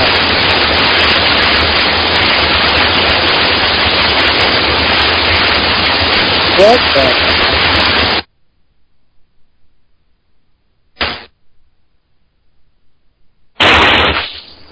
What the hell was that? Joe, what are you doing? I don't know what the hell that was just now. Are you on that laptop again? That tsunami's coming. No, I don't know what that is. I don't know where that's coming from. That is just weird. Can y'all hear that in Radio Land? This has been really, really weird tonight. It's like a torrential downpour. Let's see. There's Jason. Let's see. Okay, November, you still there? Yeah, I am. That's Jason's phone doing that to us. Uh-huh. I just cut him out of the conversation. He's the one who's tapped out. Yeah, I was like, wow, something got him. Y'all, Jason just got abducted. Live on the radio. Jason just got abducted. I think we did this before, like 5 years ago. Oh, man. What can you... Hey, live radio could be a bitch sometimes. Especially tonight. It's been particularly irritating. But hey, I'm not complaining. And last week has, because we've been having problems with the archive and wanting to record stuff on extra stuff. That was just weird. But oh, by the way, ladies and gentlemen, before anybody else writes to me about that, there are 3 shows on the archive that will be taken down. They've got double audio on them. And as much as I'd like to blame it on science, technology, or anything else, it was actually my mistake. I've got the rerun queue and the archive on the same computer, and if I don't remember to turn it off, guess what happens? Mm-hmm. So, anyway, I'll take when I goof up, I'll take credit for it. Tonight, though, that's Jason, whatever they being taken away on the mothership. Hopefully, they'll write. Maybe they'll drop him off in New Orleans. Who knows? You know, every now and then, ET screws up and puts him back in the wrong place. Oh, some guy wrote in a little while ago. He lives in Oregon. Wants to know when you're gonna turn your place into a convent for hippies. Oh, come on! I never. No, he wanted to know when are you going to do it. When am I going to do it? I guess what you want to know is November's going to start our own little cult up there in Oregon. You know, the end of the November's end of the world cult. Oh, right, right. Well, if something does happen, I mean, I am set up pretty good, so. Let's see if they put Jason back off the mothership yet. That would be nice. Because, you know, I don't want him to get probed, so we'll have to get him back with us. Hey, you know, they might put him... Ow! Jason, turn that off. What is that? Throw that in the garbage. Whatever you got, throw it in the garbage. Okay, we got to get him out of the queue. I know. I don't know what it is. Okay, Jason, you're out of the queue, bud. You've tried to make me a November death now. But it did happen rather suddenly, though. He wasn't having that problem before. No, it sounded like a wire broke or something. Something gave out on a mic or something. I don't know what that was. Now we're getting short anyway, but Jason, let me know. We'll give you a call again, see if you can get it fixed. That was just kind of strange. November, give them the sites again. They're easy to find, guys. They're all over our sites. All you got to do is go over to like Paranormal Radio or to iCar or to the other iCar or to UFO Undercover and just click. Yeah, it's www.icar-research.com. That's .net, .org, or icarresearch.tk. That's just crazy. Jason jumped back in. Look, now he's jumping in also. We're freaking over. Jason, whatever that mic is, throw it in the garbage. All right, we're going to drop him again. Whatever that is, he needs to throw it away. Guys, really, go check out the links. We really need to get a few hundred people. I'd like to see 1,000, but I'd be happy with about 500. Y'all just need to get over there and take it. I know, not everybody listening to the shows are abductees or contactees, but still, the ones, I know there's a lot that listen, and I know there's a lot that hear this in archive. That's working. Yes, I don't know what happened there, man. You sound like you were being probed, buddy. It's like that. I have no clue. Live abduction on the air, man. I thought Joe got you, because it was so weird, right as that happened, I got an instant message from Joe, and I was like, what? And then all of a sudden, I heard, us, the audience, and everything else is now deaf in at least one ear. It's crazy. Now, I get these weird questions, well, not weird questions. Keith writes, and Keith, where are you from? Texas. Texas, where in Texas? Oh, you didn't say. He wants to know what would you like to see come out of this, November? What are you hoping to see come out of this? Directions for more research. I mean, Joe, I don't expect to have... That's a damn good answer. Well, no. Done or anything like that. I mean, take the things that we've learned from the past, listening to people create these questions and then actually, produce something out of it. And then whatever comes out of that production, to look at other directions. When I was doing the gray abduction one, before I started writing the report, there were indicators that there were some things I needed to look up. I need to look up some stuff in medicine. I need to do some research on evolution. I mean, I'm familiar with these categories anyways, but I need to go more in depth on other areas because there were signs that, maybe we were looking at a few things wrong. And I never give just an answer. I don't say, based on this information, this is the answer. Because we might find in the future, as we have more things added to a research report or more people chiming in, that the data would change. And so you can't really, what you can offer is you can offer ideas, suggestions, and then let people judge from themselves based on the data what direction they want to look at. And that's what they need to be doing. That's what, for us, I really do think, to answer John's question, yes, we always learn something from everything we do, guys. But what November's saying is we're looking for directions, we're looking for things. We're just looking, basically, we're just like sponges, both of us are, so is Jason. The more information we get, the better off we are. It just helps us to understand this more because it is going to change. You can't think about any of this in absolutes because there's just no way of doing that.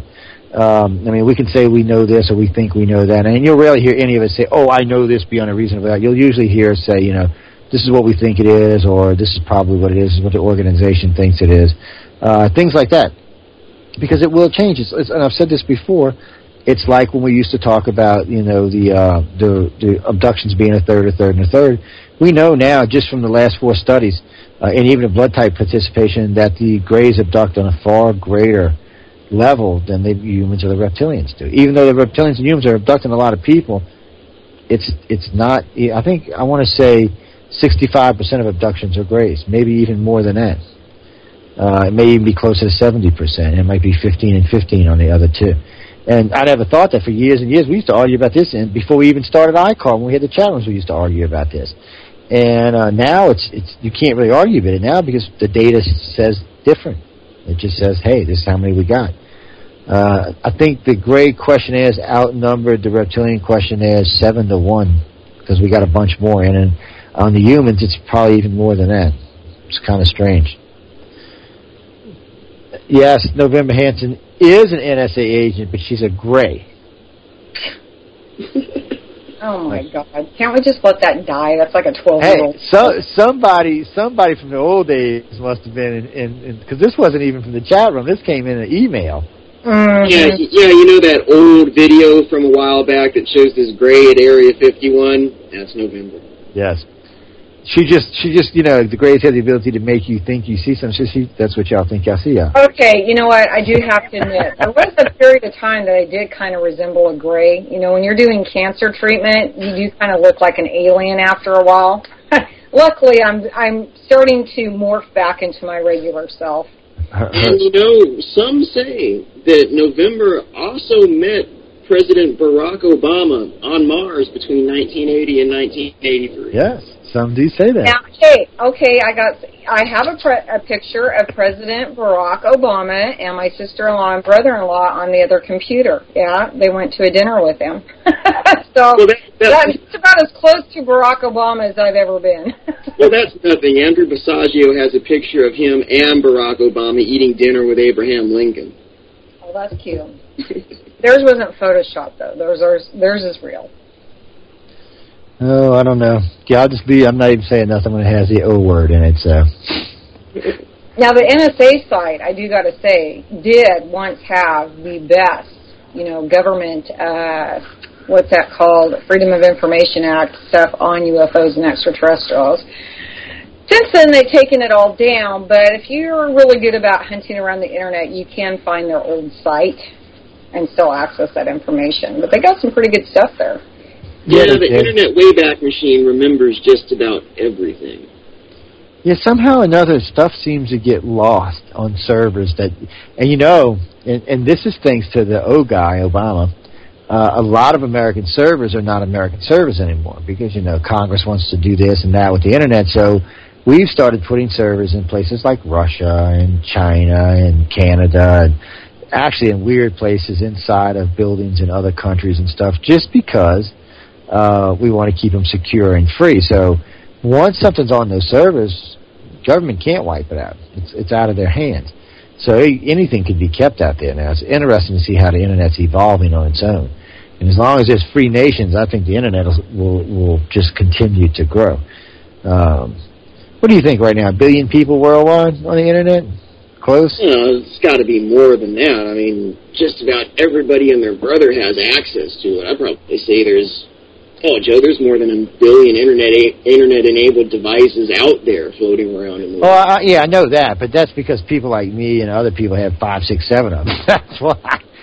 I understand that, but it's just, I'm not, because, I know India's probably got, a million, 100 million or so maybe. China's probably the same way, 300-400 million. Russia's probably got 20 or 30 million, but when you start getting into a lot of the countries, it's not the Internet capability, I think, as much as it is they don't have the money for the products. Well, Joe, not necessarily, because, damn near everybody in the world's got an Internet-capable phone right now. I don't. But you know what? There are villages that have no toilet facilities, but by golly, they got a cell phone. They're sitting there playing Angry Birds on that iPhone and stuff. They, because they were talking about this a couple of weeks ago on TV. They were arguing back and forth about how many Internet users there actually are. It goes between like 1.1 billion and 2.2 billion. But I don't think anybody actually knows. Well, you consider, that might be how many active users there are, but there are some people that are, basically limited to Internet cafes, so they're only on, an hour or 2 a week, something like that. But they still count. Well, yeah, they got to count them there. But see, that's the thing. I think that's one of the problems they're having right now is trying to figure out how to count all these people that's on there. Because I figured it's 7 billion, 200 million right now. At least three have to be on the Internet. But hey, I'll wait till somebody puts out somebody somewhere will do a census on this sometime along the line and find out. I can't believe some phone company somewhere or some like Microsoft hasn't found this out already. The world population just makes me feel old. I remember being a kid, like in kindergarten or something, flipping open the encyclopedia and seeing that the world only had 4 billion people. Yeah, I know. Hey. Yeah, when Joe was a kid, the world population was only up to 5 or 6 figures.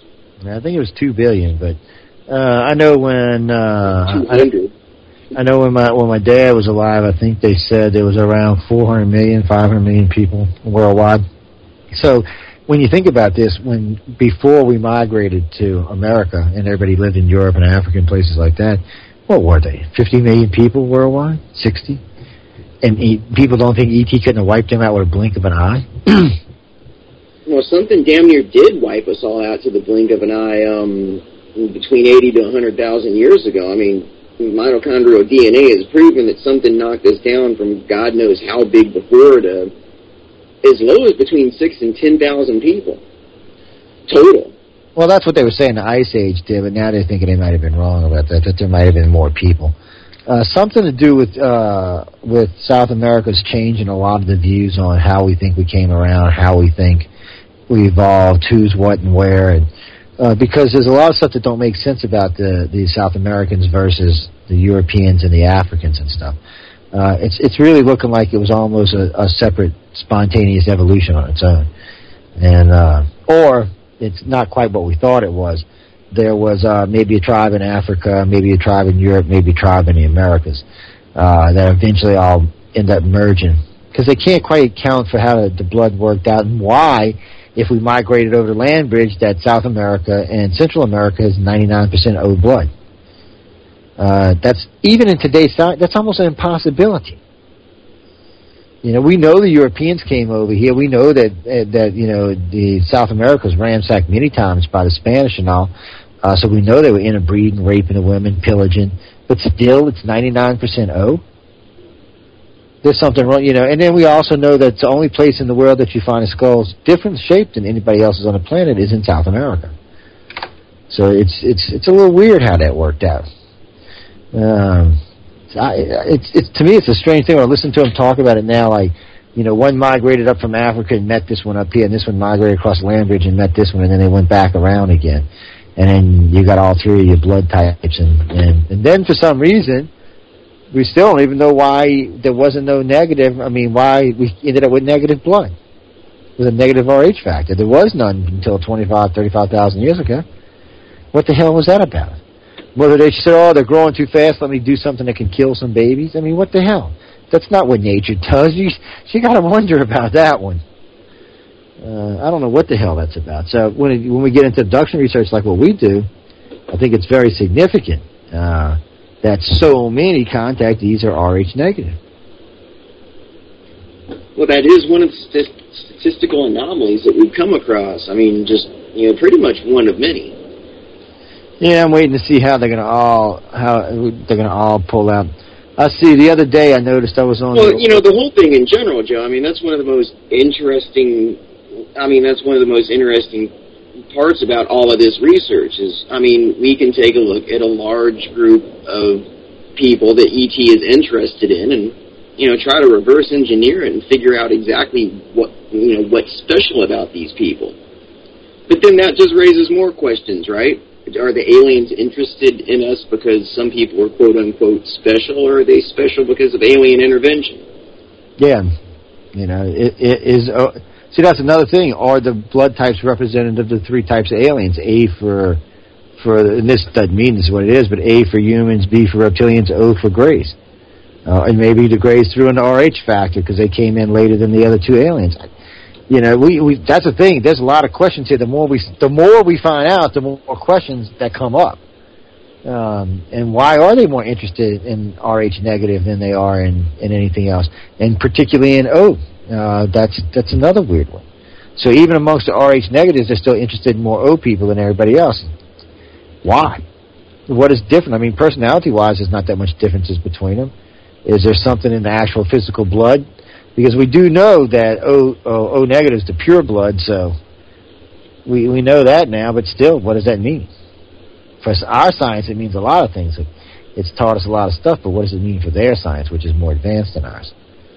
Are we being bred like cattle so that, they say the vampires would breed cattle, vintages for their own personal drink? Is that what's going on here?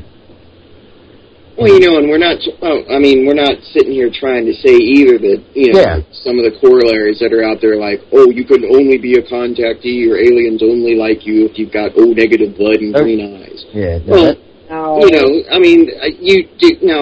the interesting thing about that is, quite honestly, green eyes, which are fairly rare amongst the general population, and O-negative blood, which is fairly rare amongst the general population.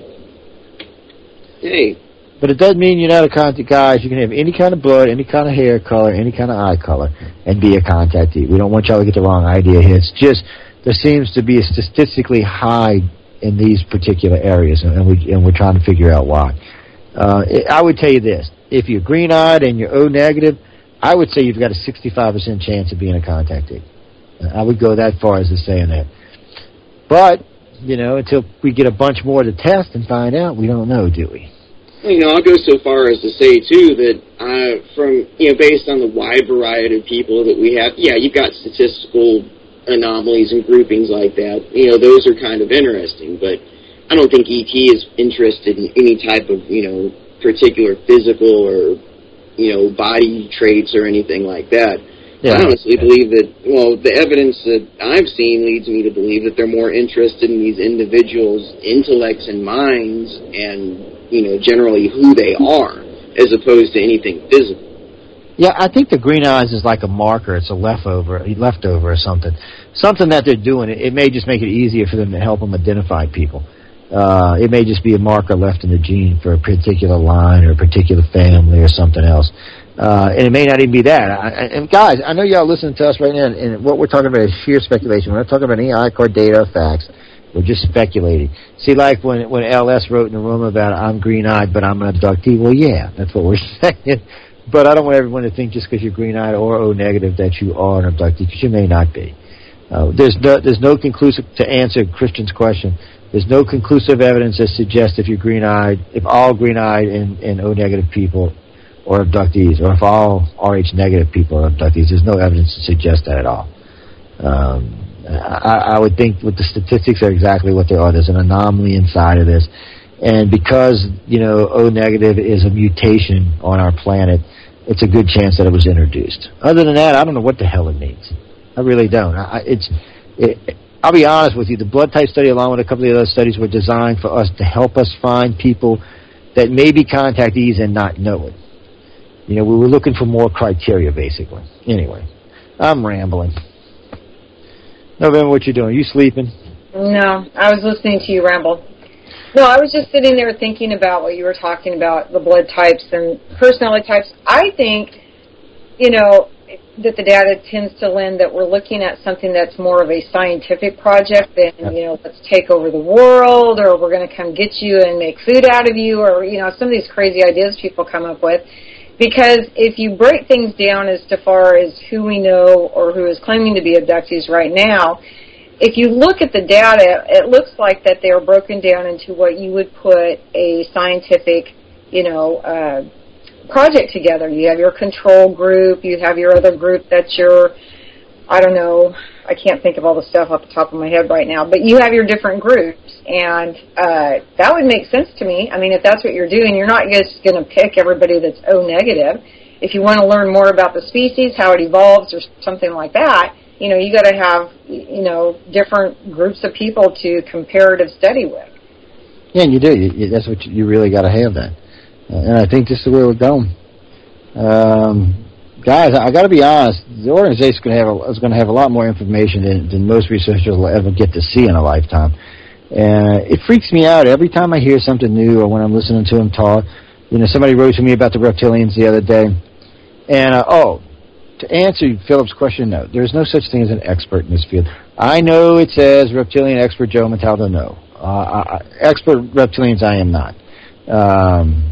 Amphibians, reptilians, whatever you want to call them, amphibian reptilians, whatever they may be, human, amphibian, and reptilians, I have no idea. We say amphibians, and amphibians a bad word. Reptilians a bad word, amphibians a bad word, and I'll tell you why. We call them amphibians because they can breathe underwater and they can breathe out of the water. That's the only reason why. They're warm-blooded, which means they're not an amphibian and they're not a reptilian. So I don't know, it's just when you look at them, those are the names that come out. I don't know how else to explain it. Well, I got one thing I want to say about experts out there in the field, and y'all can take this to the bank, too. And I will say this and mean it 100%. There is nobody out there in the field that knows everything about everything or is even remotely close to being to the bottom of this topic, no matter who they are, no matter what they say, no matter what they claim. There is not a single person out there who has the whole plot.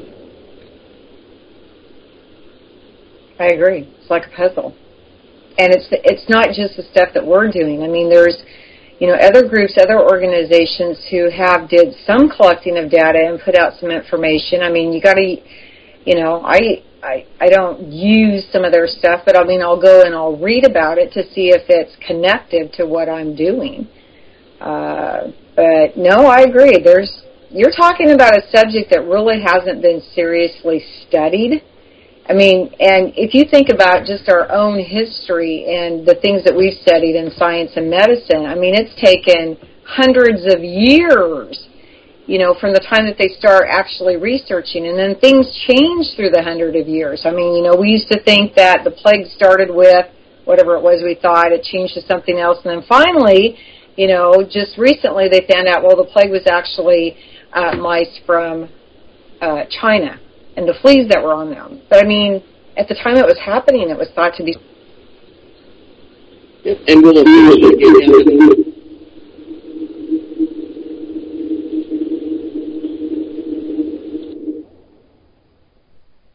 I keep thinking right to the bottom to see what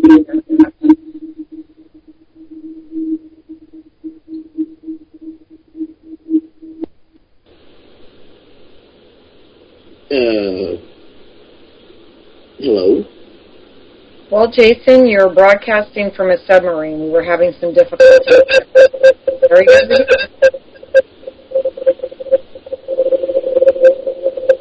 Joe, quit playing with the sonar machine.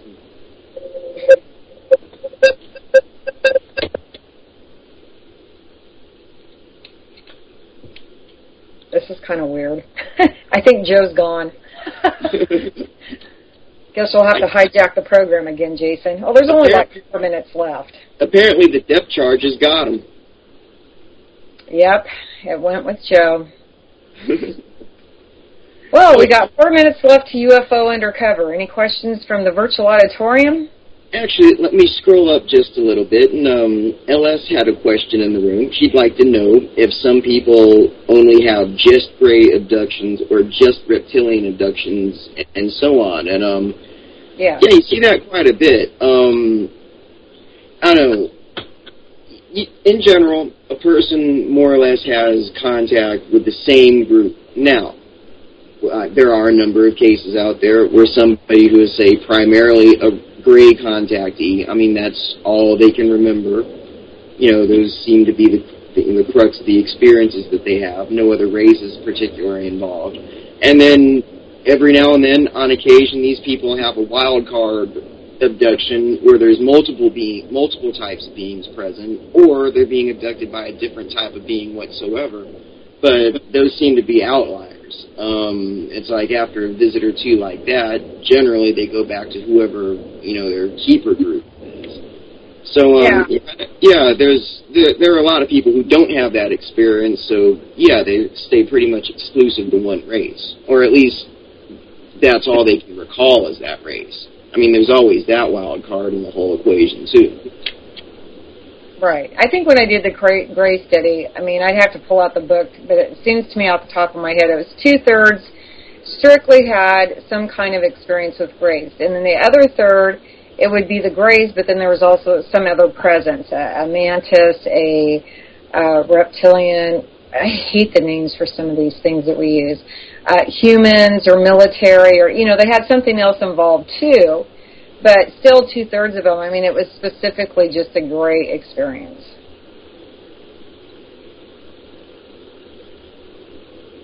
Oh, now Jason left. Well, everybody, I think they plotted to do this on purpose, that I was going to have... Hang on, I'm back. Everything just kind of like froze up there for a moment. right. We still got a couple minutes to go here, Jason. Well, if that doesn't derail your train of thought, I don't know what will. Exactly. Well, okay, so to everybody out there, these studies that we're doing, really the best way that we can actually write reports and do information is have participation. So if you go to, I believe it's www.icar1.com, the link to the website with the different studies is on there. There's the one for the Dream and the Experiencer, that one I'm conducting. Heather Garish is doing the one on UFO community peoples and their occupations. It also has a few other interesting questions that she stuck in there. It'll be interesting to see what kind of report she types and how she kind of links the stuff together. I'm looking forward to that. And then there's the event tracker. It's set up in 1 week increments, and they're all on there. The event tracker's simple. It's only 10 questions. You just go in, type whatever it is you're dreaming about. Maybe you're having some kind of vision. Maybe you're having some kind of inner feeling or inkling that, the other shoe's about to drop. Maybe you know that it might be, futuristic. Maybe it's an earthquake. Maybe it's a whatever. And, so there's all those on there, and there should be a couple more coming up.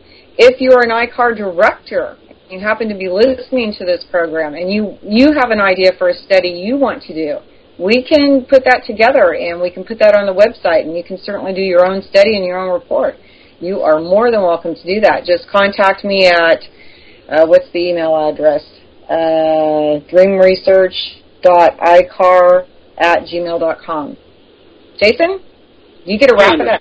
All right. I'd just like to say, too, hey, look, if you've had experiences out there or you just want somebody to talk to about what's happened to you, you've got any theories of your own or any questions you'd like to ask, feel free to get in touch with us. Just go to,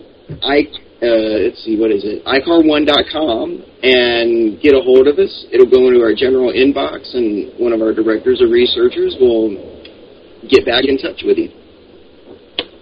All right, everyone. Thank you for listening to UFO Undercover. I enjoyed being here. I'm sure Jason did, and I know Joe did till his laptop died.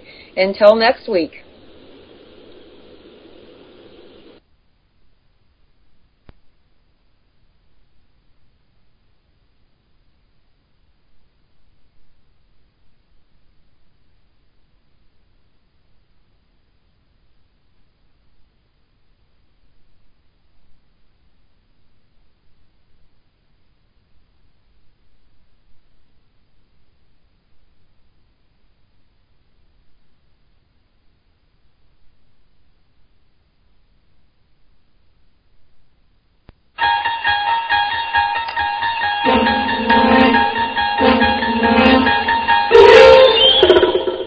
You're listening to UFO Undercover with your host, Joe Montaldo, right here on the Paranormal Radio Network.